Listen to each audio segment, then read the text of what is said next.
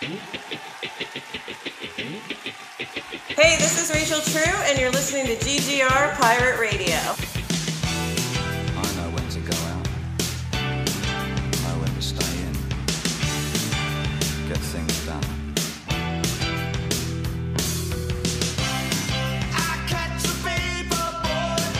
I can't even hate you for that because I've totally done that a million times where it's like, I need to watch this thing, but there's reruns of Wings. I'm going to watch that instead. Sure, yeah. Yeah. Wow, I haven't watched Wings in a long time. It's on Hulu. Like I was telling you Oh my earlier, gosh. like, I've been on this like 80s kick like crazy, right? Yeah. And I've been watching Wings on Hulu, but they just added Golden Girls to Hulu. Oh, I used to love both of those shows. yeah, Golden Girls, too. I was so addicted to. So The Golden that's Girls crazy. was like my connection with my grandmother. Like Saturday nights, I would go stay with her. My parents would go out and do whatever it is that parents do in the 80s. And I would stay with my grandmother and we watched the Golden Girls together. And like I just remember laughing mostly because I didn't get the jokes, but because my grandmother was laughing. Mm-hmm. And watching this show now as an adult, those women are raunchy. And I'm like, yeah. I'm just like, this is awesome. Like I always knew it was funny, but I didn't realize how funny it really was. And like, because I'm me and I spend time doing shit like this, I started researching it because I found out that Betty White and B. Arthur had a feud and I didn't know what it was about. What? So I looked it up and I was like, what was their beef about? So basically it breaks down to two schools of thought when it comes to sitcoms and comedies, right? B. Arthur was classically trained on Broadway and worked with Norman Lear on shows like All in the Family and Maude and The Jeffersons, all those things that were like these very like serious actors like playing these roles, but the archetypes was funny. It wasn't so much like them doing goofy shenanigans. Yeah. Whereas Betty White was from the Mary Tyler Moore, Dick Van Dyke school of thought when it comes to television. Where it's like hey, we're all friends and it's all funny and we're having a good time and we're going to share that with everybody. And that's what's so enjoyable and funny about this show. And B. Arthur resented Betty White because Betty White would go out between takes of the Golden Girls and like talk to the audience and be friends with them and pal around and stuff like that. And B. Arthur's like, I'm so method, you can't do that shit. And the other thing too is like of the three characters, the big three, Rose, Blanche, and why did I just blank on B. Arthur's character's name? Dorothy. Of the big three, Rose was stupid. Blanche was the slut, and Dorothy was big, tall, mannish, and ugly. Yeah. And B. Arthur resented that because Betty White's not actually stupid. Rue McClanahan's not actually a slut. Yeah. He really disliked that they were basically making fun of her through Dorothy. So it was, just reading this and I was like, wow. And like, even Betty White like talks about her still. Like Betty White doesn't trash her at all. She was like, she's an amazing woman. She was an amazing actress. She did amazing things. She was a Marine for crying out loud in World War II. Like she did all these amazing things. So I can't besmirch her at all because she was an amazing person. We just didn't get along personality wise. Yeah. And like even B. Arthur's. I loved her character. She was probably. I mean, I think she was probably my favorite, followed by Sophia maybe and Rose, and then Blanche was annoying to me because she was so ditzy, but I don't know, I loved B. Arthur's character. She was great. I think they balance each other out so well, and I think true. I don't know, I never really got ugly in terms of the jokes for Dorothy. It was more I guess because there was a lot of jokes about nobody will date you. Yeah. See, I don't remember as much, but I'm sure if I watched it again, I'd catch up on that or pick up on that. I do remember all the raunchy humor. I definitely got it when I was watching it back when. I was like, oh, I get it. I mean, I knew all the dirty jokes growing up. I knew that stuff. I mean, my parents didn't know I knew that stuff, but I knew it. Yeah. So it was kind of like I got all that stuff. Well, I don't know if I got all of it, but I certainly got a big amount of it. Anyway, I hate to say it, but Tom's coming in at 10 o'clock, so if we're going to record, I have to start recording at some point. Are we recording now? We've been recording this whole time, yes. We have been? We have, yes. Oh, man. I'm not cut out gonna anything use, I'm not stupid gonna that I've use been all. saying. I'm not going to use all of it. Like, Okay. it's just, I will cut some of it. It's not. Cut out all the stupid things I just said, plus the part where I confessed that I knew all the dirty jokes in Golden Girls. when I was a kid. That just means you're a cultured human being. Sorry, Mom and Dad. No, you know what? They'll never listen to this anyway. So I was going to say, your parents are listening to the podcast? That's actually I don't pretty think good. so, but Sweet. It's okay if it makes you feel better. When I was, I think I was about 6 or 7 years old. My dad definitely let me watch RoboCop with him. So, okay. yeah, like I got exposed to all of that stuff too at an early age. So I got a pretty good smattering of the arts and various things that were probably very inappropriate for little kids. But while we're speaking of the 80s, because that is tonight's topic, we're going to be talking movies of the 80s. The 80s was a really weird time because that movie, we'll use RoboCop as an example. It was not appropriate for children at all, but there were kids' toys of all of the major characters, and like RoboCop actually yeah, he had a detachable thing on his back, the action figure, and you could put caps in his back so that you could pull the little lever, and he would shoot people. And it was like, it was the 80s. They were like, yeah, it's cool, man. Don't worry about it. Kids would think, that. Oh, man. Oh, Wow. dude, there are fucking Alien and Predator toys. I know about a rewrite on the Alien 3 script because of an Alien toy that was released, because they had to have so much lead time in order to like get the sculpting done and get all the prototyping and stuff finished. So in an early draft of the script that they thought they were going to shoot with, the Alien doesn't, the facehugger doesn't go after a dog, it goes after a bull. And there was a bull alien that was released in conjunction with the movie. And then they just did a rewrite on the script and they swapped the animals out. But yeah, R-rated movies with fucking toys for kids is bananas. It's absolutely nuts. The 80s Yeah, was that's just pretty absolutely crazy. nuts.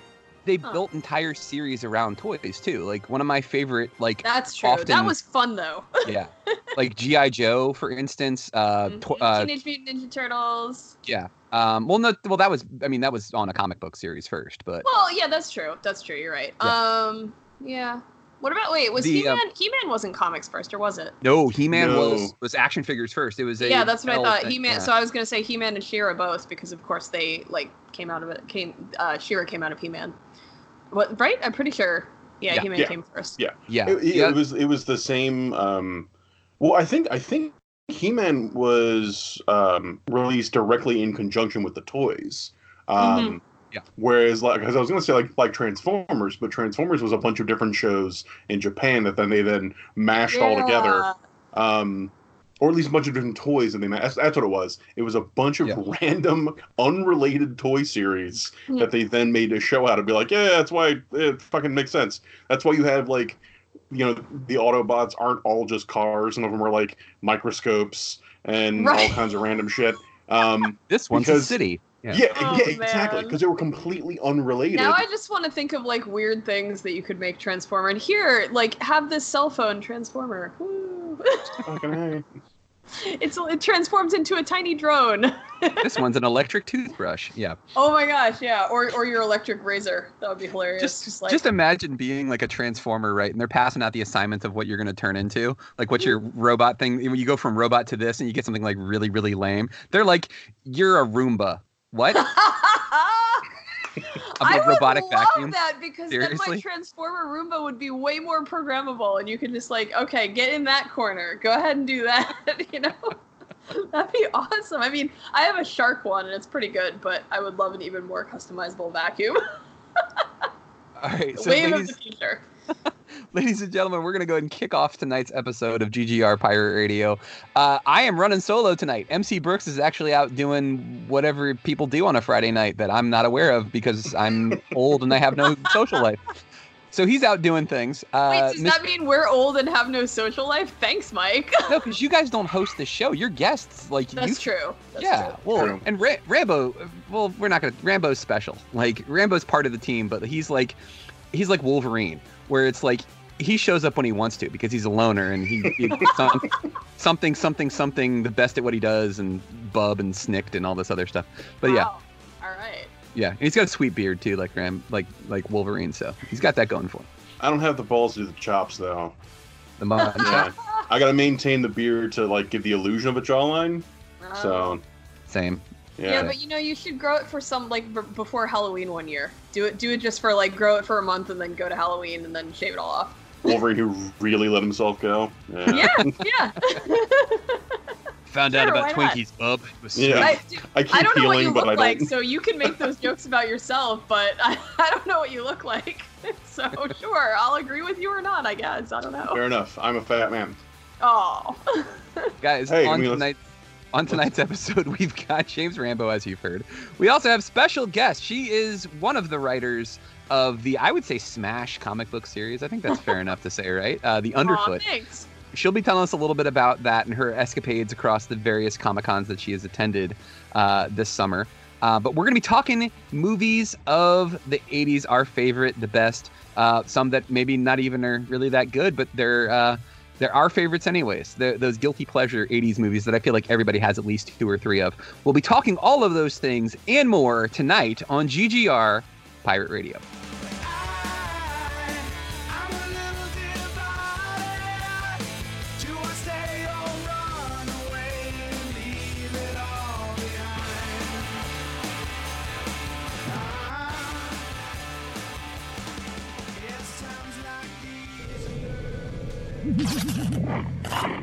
You're listening to GGR Pirate Radio.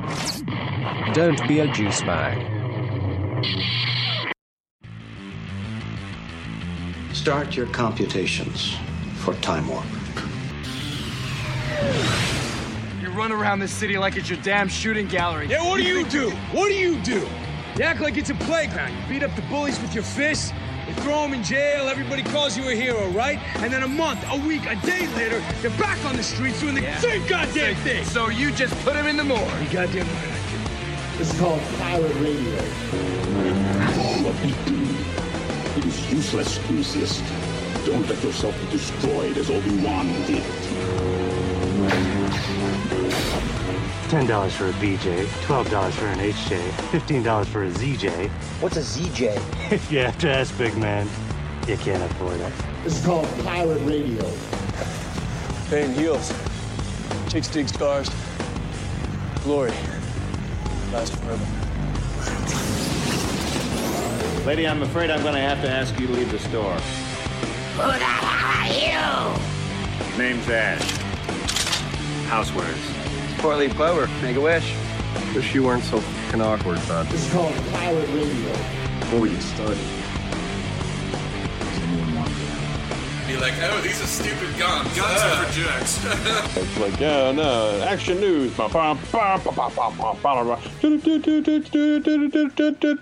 And now, your host, Mike Lunsford. I'm totally going to use that, too. Ladies and gentlemen, boys and girls, children of all ages, my name is Mike Lunsford, and this is GGR Pirate Radio. Guys, this all started with an awesome website about 5 years ago, and that website is GreatGeekRefuge.com. It expanded. There's articles there where it started with, and then we got into the podcasting thing too, which is how you're hearing us now. Joining me on tonight's episode, which is an 80s movies flashback, we've got GGR contributor. He's an awesome artist. He's a wonderfully talented man, and just pretty much everything. He's super knowledgeable, and also, I'm pretty sure, an amazing bowler as well. His name is James Rambo. Hey, buddy. Are you a good bowler, though? That was a guess. No, not in the slightest. I love bowling, but I'm terrible. I'm not terribly well coordinated. So edit. He loves bowling. James Rambo. Like to bowl.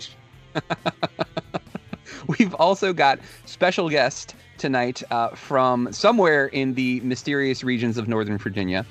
She is one of the writers of the...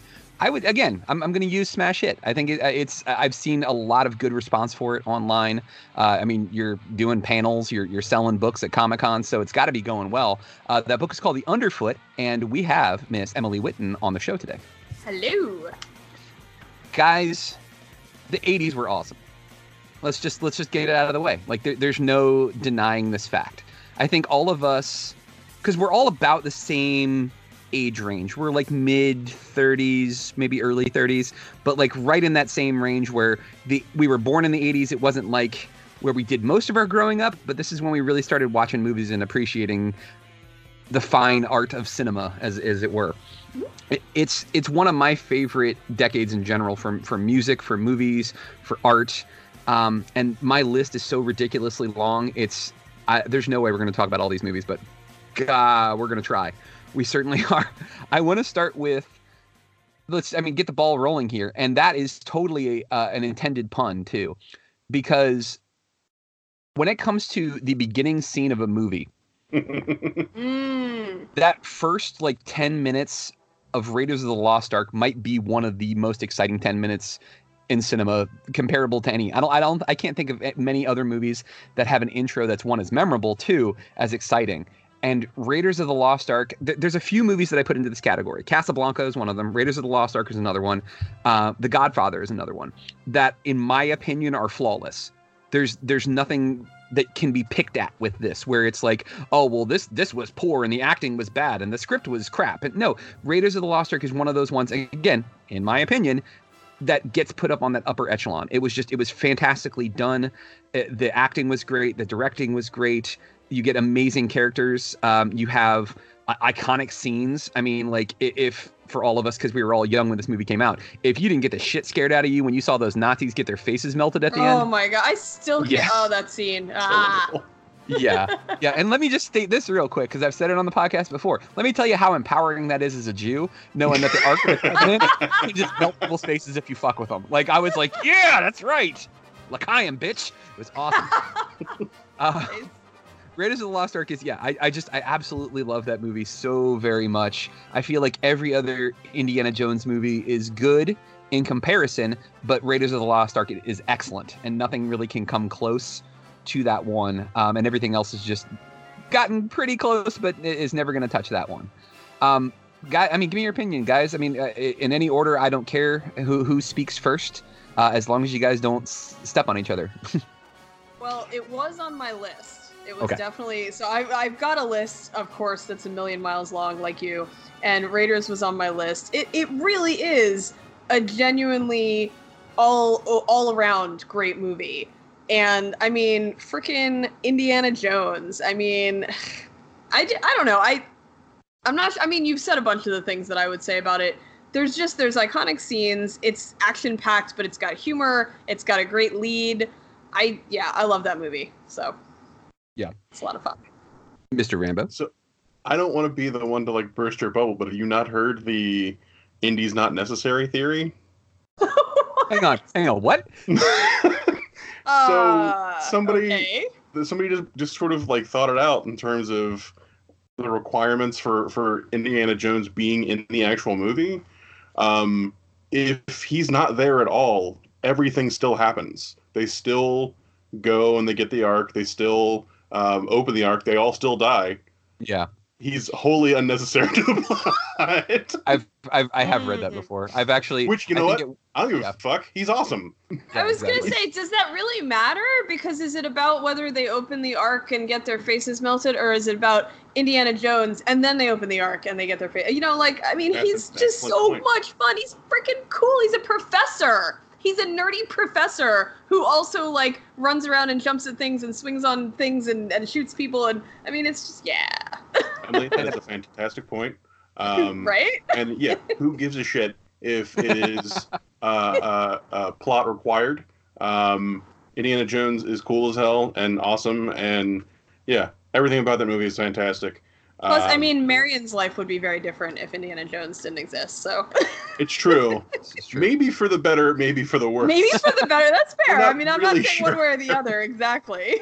There is a really good point, though, because if you think about it, right? Let's just say Indy never intervenes, or Indy plays it cool, where he's kind of I don't know, I'm trying to think of a character who would just allow the villain to just do their thing, because he's already thinking 6 steps ahead. I can't think of another hero like that right this second.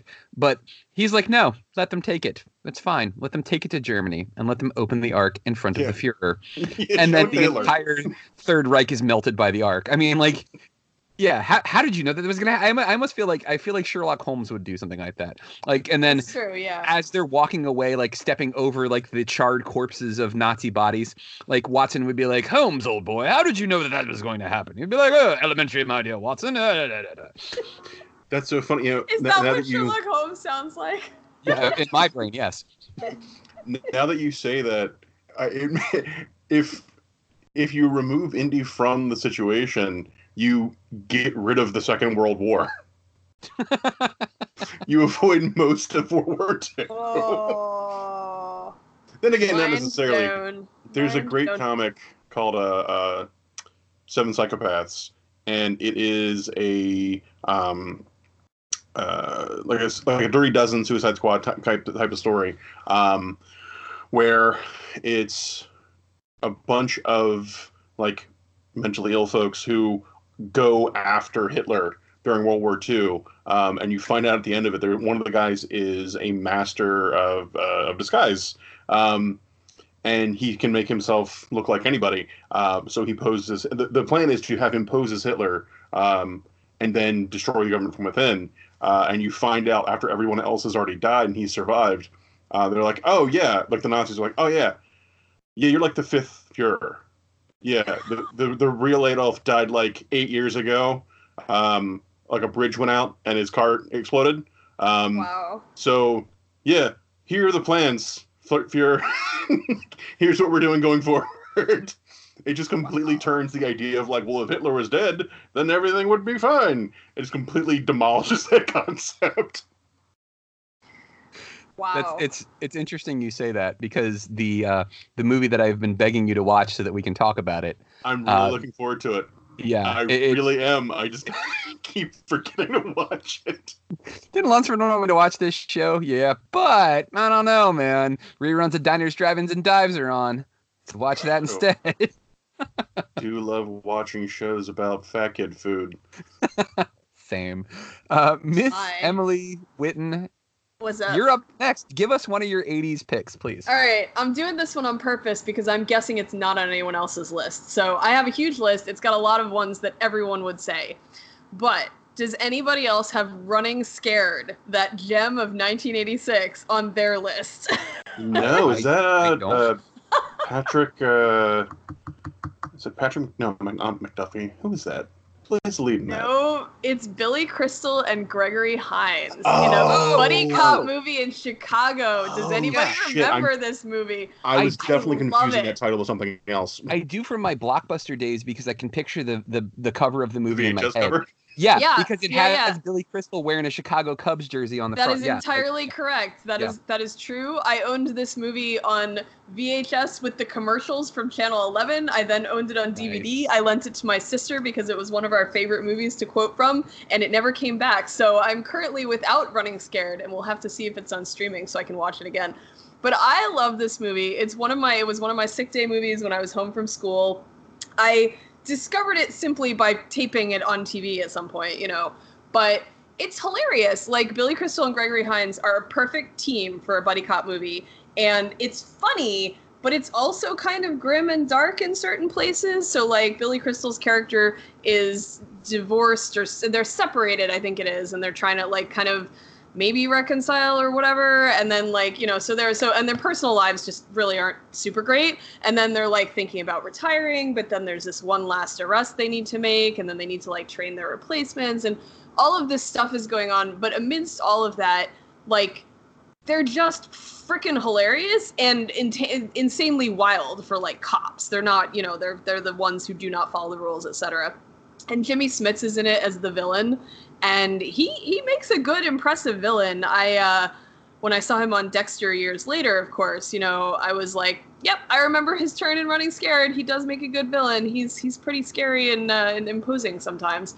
But yeah, I mean, I don't know. I love the film, and there's just these random bits of it that I don't know if they would qualify as quotable to most of the world, but there's this one part where Billy Crystal is calling these two young detectives that they're supposed to be training to take their place when they retire, after they say they're going to. The captain kind of tricks them into coming back for this arrest, and they call the young detectives to give them like a fake tip, and Billy Crystal pretends to be an old woman watching Jeopardy, and it's hilarious. I mean, like, it's like in the middle of giving the tip, he's like talking to the TV and stuff, and like, oh no, I want more hot chocolate and marshmallow. Like, I don't know. It's a weird movie, but it's so good to me. So I'll tell you this. Normally in this, I actually, let me say this up front. I really appreciate that you brought up a movie that is not the norm, because most of the time it's like, hey guys, remember this big name movie that everybody's seen? Yeah, that was great. And we all reminisce, and it's nostalgic and it's wonderful.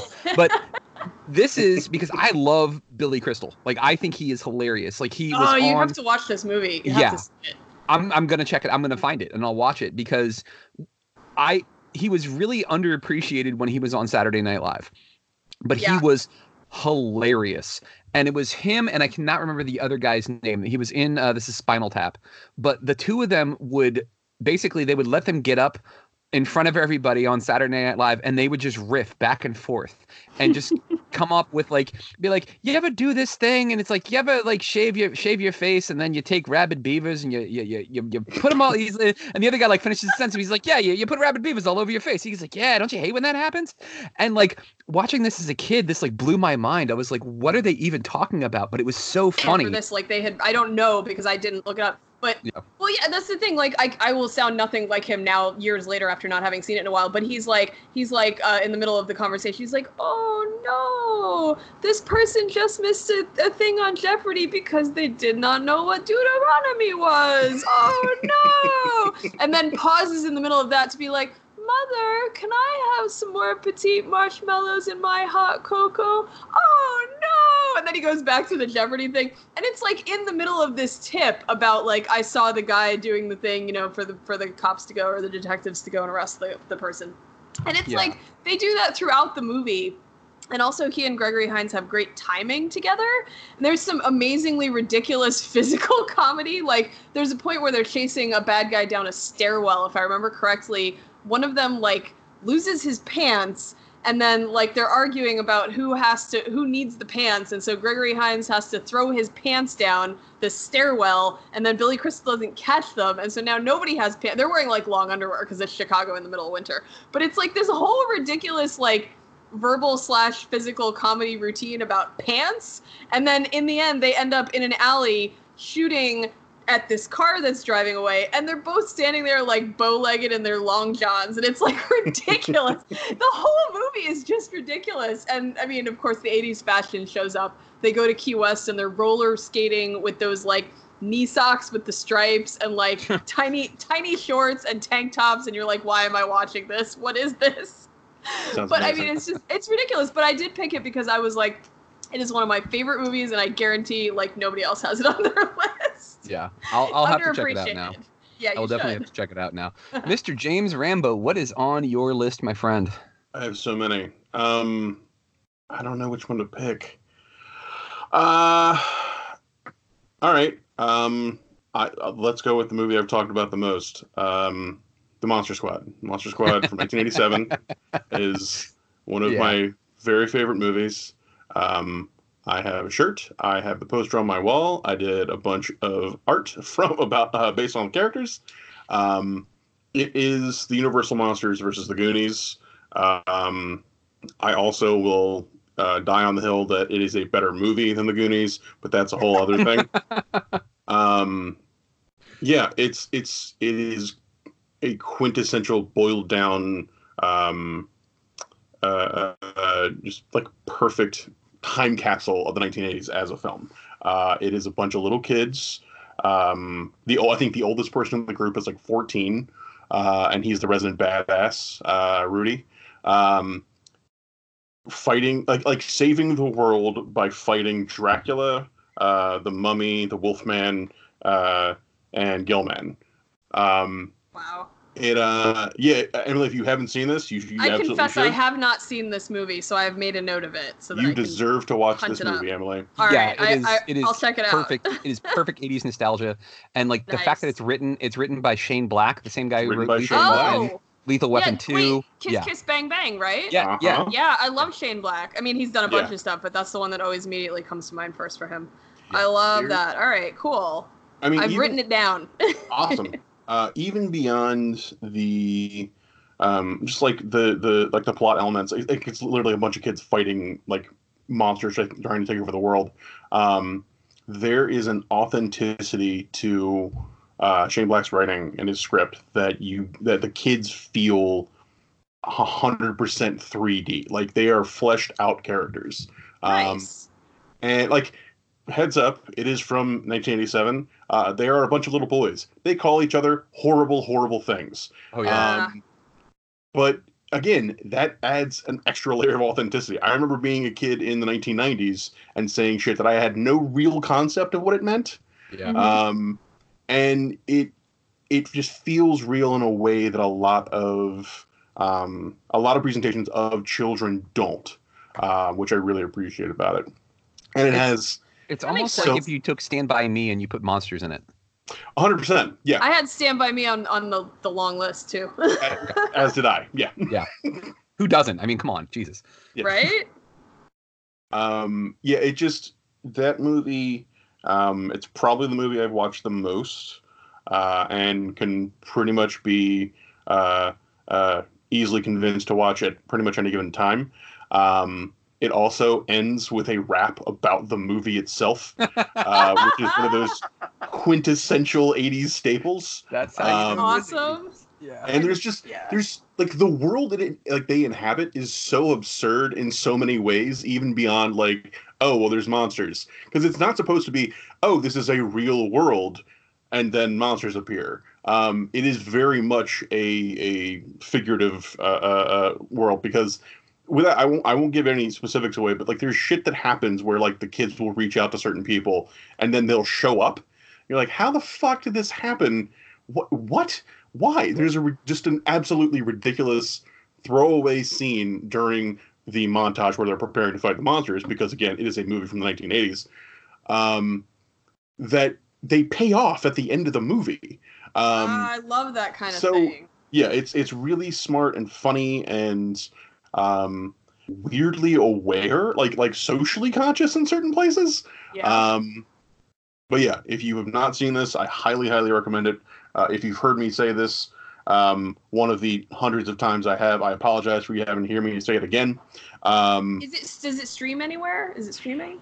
Right now, the last I saw it streaming was on Hulu, but I don't know if it's still there. For everyone's edification, I've just checked all the streaming sites for Running Scared and cannot find it streaming. So, boo.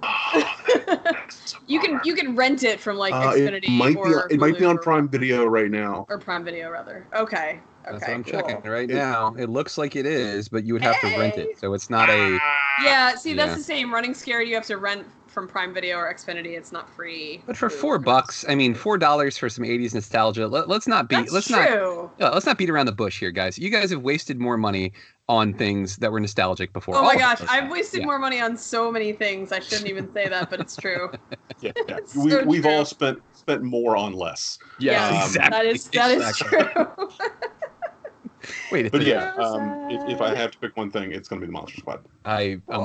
I'm with you, man. I'm with you. I want to take this theme that we've got running here, where it's a movie that maybe other people don't know, or maybe people really don't like that much, that we just absolutely fell in love with as kids, and still to this day, as Rambo said, we will die on the hill that this movie is amazing.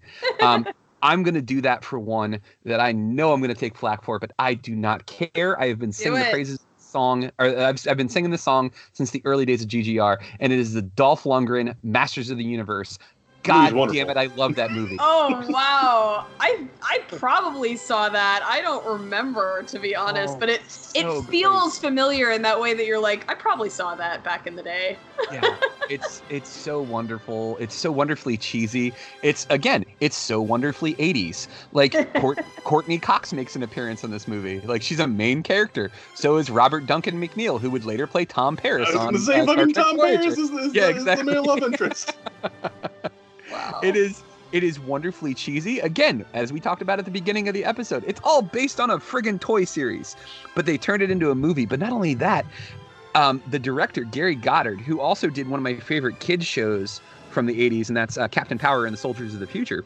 A lot of people were just like, oh, this is just cheesy, and it was all based off of toys. And somebody, and I can't remember who it was, but there was this like awesome video online where somebody says, hey, Gary Goddard, I wanted to talk to you about Master of the Universe, because I noticed in reading it that there were a lot of references and homages to Jack Kirby's New Gods. Was that on purpose? And he goes, you are like the first person that actually is like pointing that out and gets that, because it's exactly what he's going for.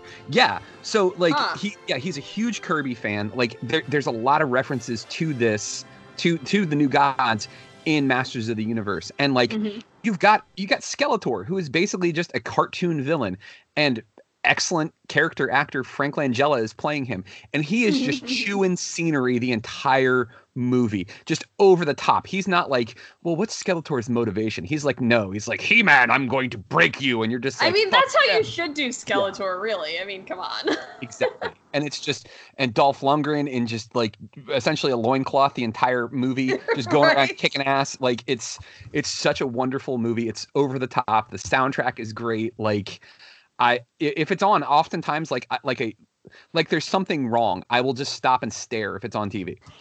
Just stop what I'm doing, even if I'm in the middle of doing something. I will just stop and stare at it. No, I totally get that. I do that with certain things too. I get that. Yeah, that's cool.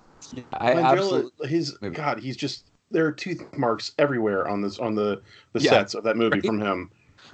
God damn it. And like the funny thing about it is like they had big plans for this movie, right? Like this was going to be like their centerpiece. This was going to be like a long running series where they were going to keep doing more He-Man movies, and it just didn't work out because the studio was like, nah, this sucked. You guys didn't make enough money. And they ended up using like all the set pieces in like a million other movies. Like I want to say it was like Universal Soldier, like ended up just like taking like all of the set pieces, and we're like, we'll just use these. Don't worry about it. It's cool. And wow. Yeah. Just a great movie. Yeah. I remember reading about how the whole movie was going to be on Eternia, and then right before filming, they lost a bunch of the investors. So they're like, well, we can't afford to do most of these set pieces. So that's why the movie takes place on Earth. Because they didn't have to build shit. Right. We just gotta rent a location. Oh, that's too funny. Yeah, it's God, I love that fucking movie. It is absurd in all the best ways, but it's also like there's just enough like genuine, like authentic sort of like appreciation for the source material that it works. Like there's there's definitely times when it's tongue in cheek, but nobody's really winking at the camera that much. Yeah, I really dig that movie. Yeah. All right, it's on my list. I got a I feel like I probably did see it at some point, to be honest, but I'm gonna check it out again just in case. I want to normally I'm gonna pull the curtain back here for just a second. A lot of times when we're doing these podcasts, the people on the show will be messaging each other about various things, like, oh, hey, you said this thing and this was wrong, or like, oh, hey, do you know this thing about this thing, so that it's all like a seamless product that we do here. This is for you, the listener, so you're welcome. Rambo and I are going back and forth because he's like, hey, are you the type of person that would want to know some horrible shit about somebody?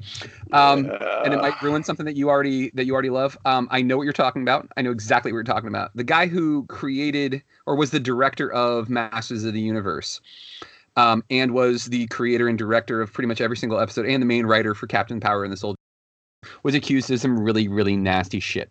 Oh, no. He was accused of molesting former child actors. And oh, that stuff is so awful. It really is, and it's disgusting. And yeah, I'm the type of person that what he did was awful. So anything going forward, I can't ever appreciate. The way I look at it, it's like with Kevin Spacey. Like everything that we know about him now going forward, I can't ever watch anything that he's going to be in. But I can still appreciate that he was an amazing actor, that he did a great job as Kaiser Soze in The Usual Suspects, that he was amazing in American Beauty, and that he was an amazing character in House of Cards.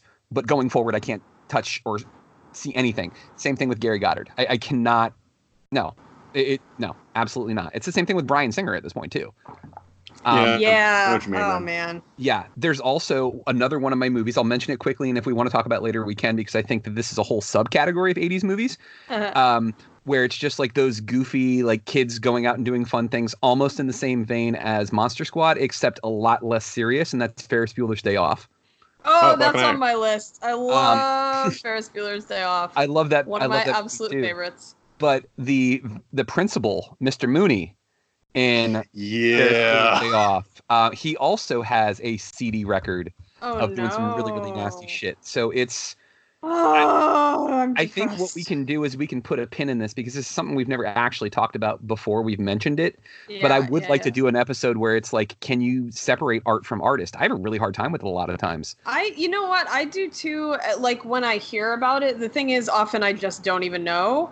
But it is hard when you actually are aware to have to deal with that. That's tough. Yeah. Yeah. Like another perfect example is like, we joke about it on the podcast that both Steve, who's not with us tonight, and Rambo both are singing the praises of Tom Cruise and his role in the Mission Impossible movies. And I can't get behind Tom Cruise because of his Scientology. I was going to say his crazy Scientology or whatever. And the same thing happened to me. That's legit. The same thing happened with the Hulu series, The Handmaid's Tale, because the main character, June Osborne, is played by Elizabeth. Why can't I remember her last name now? Elizabeth Moss. Elizabeth Moss, thank you. And she's also a Scientologist. And is she? Oh, man. Yes.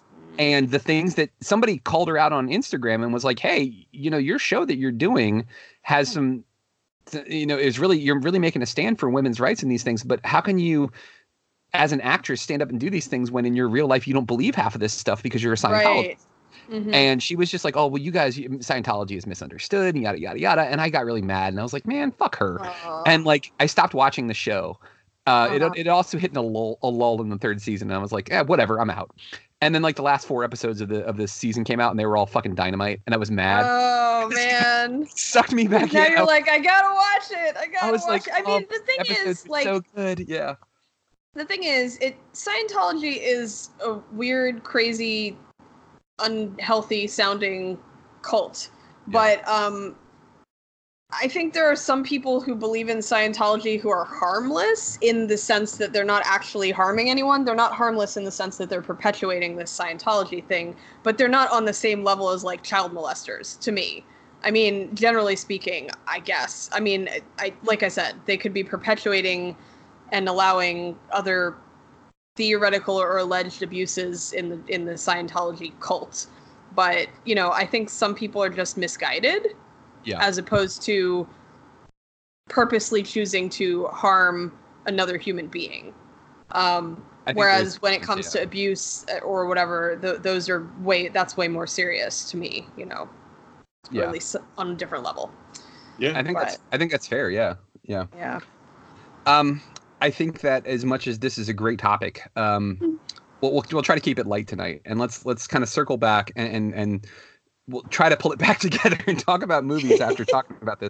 But we will. I promise you, ladies and gentlemen out there of the listening audience, and for you guys, the panelists, we will come back to this because this is a serious topic, and I think it does. Yeah, need to be it's discussed. a tough topic. I think it needs its own episode because I don't want to make light of it by saying like Scientology is not bad comparatively or anything like that either. Like I'm just trying to express my thoughts in the moment, but it's a tough topic that we should devote more time to if we're going to talk about it. Yeah, for sure.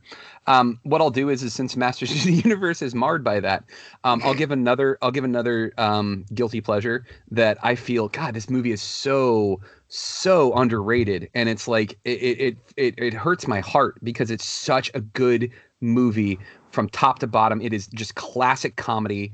It is Chevy Chase at his absolute funniest, and it is Fletch. Oh, that's a nice one. I was thinking about Fletch. that one. Yeah, I was considering that as one of my choices. Yeah, nice. I've never actually seen Fletch. Yeah, that is. I would say put that on your list, but that means that you'll watch 5 other things before you watch it. So 100%. Yeah. It's been a very long time since I've seen it. I don't think I probably remember it to the extent that I do certain other movies, but I remember liking it a lot. I do. Yeah, I'm a big fan of the private investigator genre in general. Normally like film noir, but this is like if you took film noir and you took out the darkness of it, if that's what it is.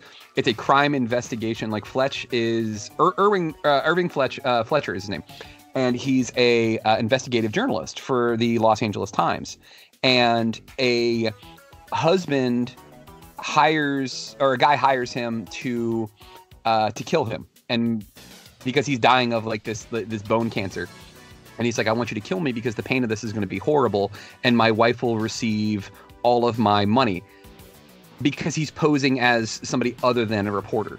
And as the layers unravel, you find out all these crazy things that are going on. There's a drug ring in Los Angeles that's actually being run by the Los Angeles Police Department. It's a whole thing. And like Chevy Chase is just hilarious from start to finish in this movie.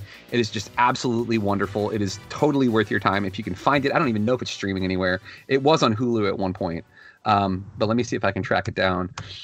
It's definitely worth your time. But let me pass the baton over to our panelists. Emily, give me another one of your favorite 80s movies that we need to discuss. All right. This one other people might choose, but it is, of the comedies, it is my favorite another of the quotable movies for me. And my sister, who's 3 years older than me, I have two sisters, and one of them is 3 years older than me, and we would watch a lot of the same shows and movies, obviously, at a certain point in our lives when we were both in the house, before she went off to college.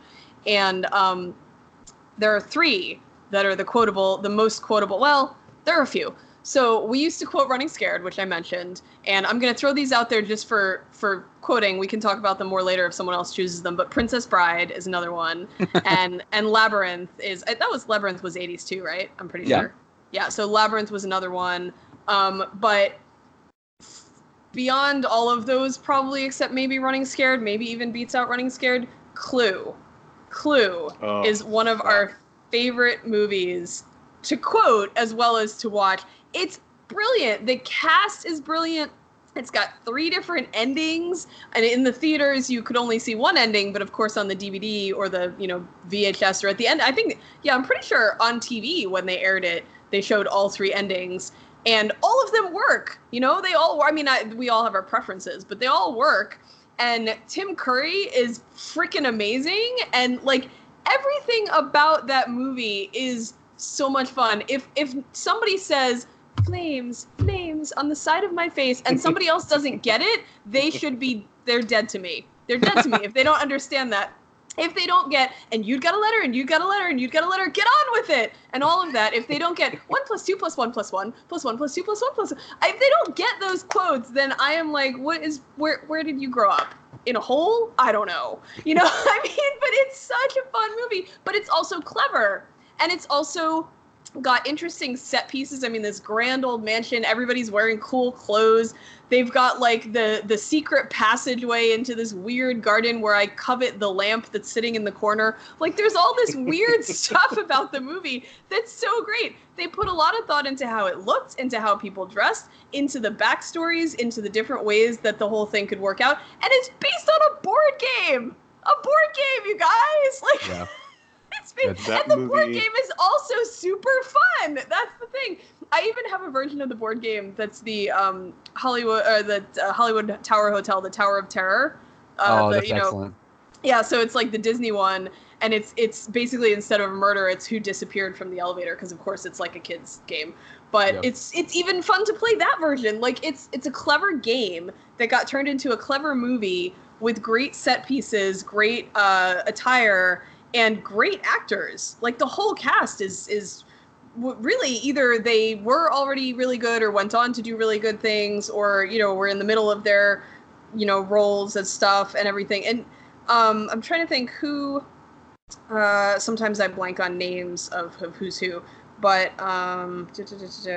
here it is, the cast. Yeah. So like Madeline Kahn was amazing. Leslie Ann Warren, who by the way was awesome in In Plain Sight. I love her in that. Michael McKean, who continues to be great in everything. He was amazing. Everybody was just freaking awesome. Christopher Lloyd. And they're all sitting around like, I'm Professor Plum, like Colonel Mustard, hello. Like, it's such a ridiculous, concept that totally worked. I love that. I love that movie. Martin Mull as Colonel Mustard is fucking... my gosh, yes! Phenomenal. Right? Everybody's so good. I remember... And, the whole thing with the French maid being they some of them knew her, hint, just so funny. It's the double entendres and innuendos that are thrown into those parts of it are very clever as well, like the whole thing. And then the whole running around reenacting bits of things when they were telling the theories on who had done what. It's just so great. I love it. I want to give a very strange shout out. Okay. And the shout out is to the early days of Comedy Central, because specifically when Comedy Central first became a network, they did not have a lot of original programming. So what they had to do was they had to get the rights to movies that nobody else wanted. Movies, television specials, stand-up specials. That's why it has a completely different look now than it did when you guys were watching TV when you were younger. But movies like Clue and Fletch and I can't even. There's so many of them. So many amazing comedies that I first saw. High Spirits. High Spirits is another one. Yeah, like where these movies that you never would have seen otherwise, because they were before your time. But I remember Clue, and I'm like, they made a movie out of the fucking board game? I was like, this looks stupid. And then I saw Tim Curry was in it.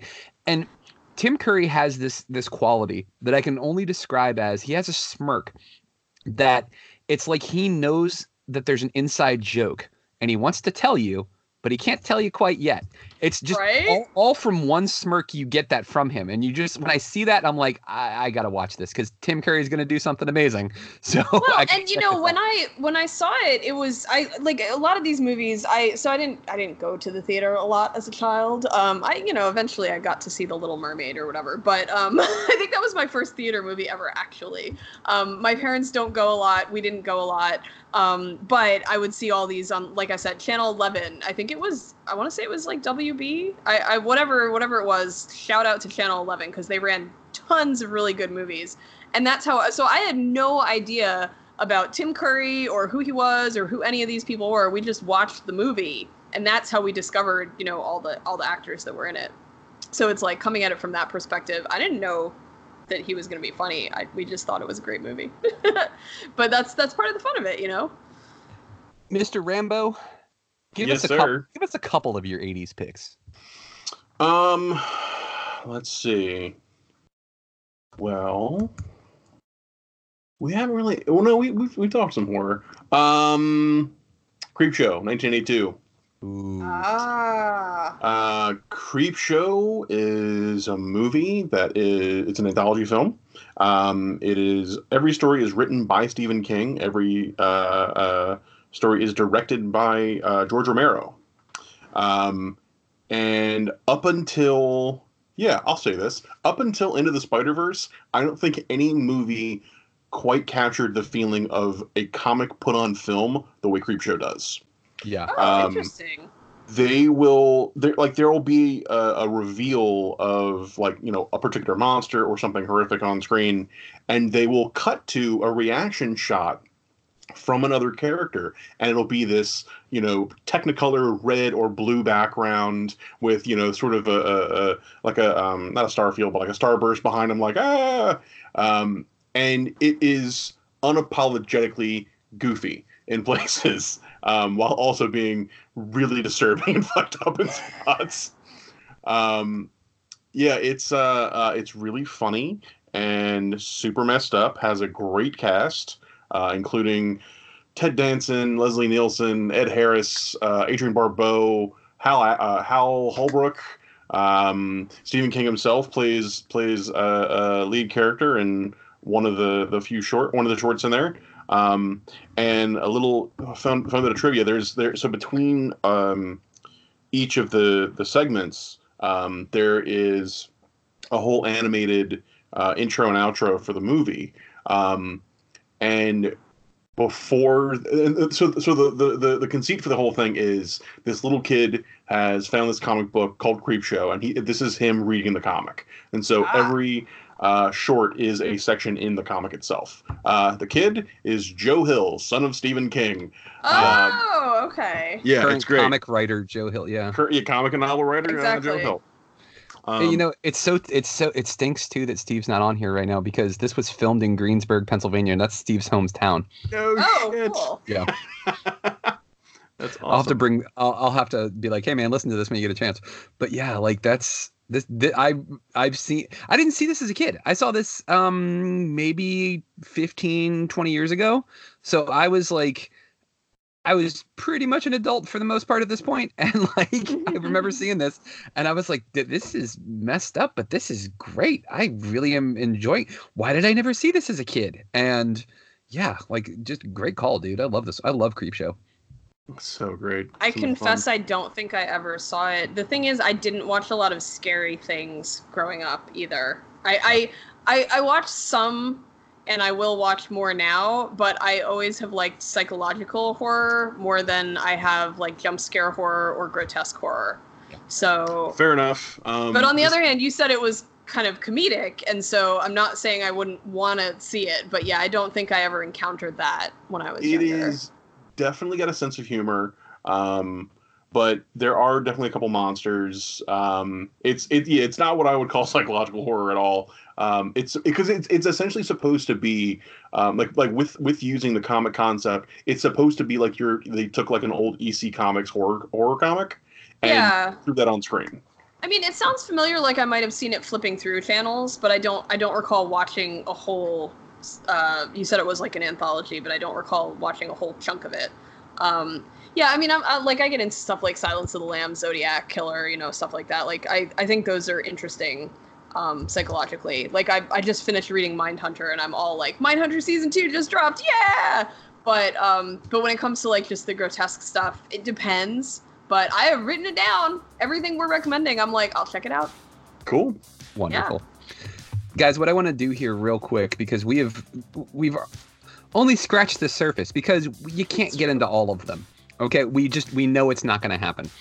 But what we're going to do is we're going to come back here in just a few moments, because this is the first part of our 80s movie conversation. When we come back, we're actually going to talk to Miss Emily Whitten, because like I said before, she is an amazing comic book writer. We're going to talk to her about her experiences that she's had with her book, The Underfoot. We're going to talk about that, and then we're going to get into the second half of the 80s movie discussion that we're having here tonight. So stay tuned, guys. We will be right back. Leave your friends behind, 'cause your friends don't dance, and if they don't dance, well, they're no friends of mine. I say we can go where we want to, a place where they will never find, and we can act like we come from out of this world, leave the real one far behind, and we can dance. Thank you for listening to GGR Pirate Radio. Make sure you check out our website, greatgeekrefuge.com, for more podcasts and our awesome articles.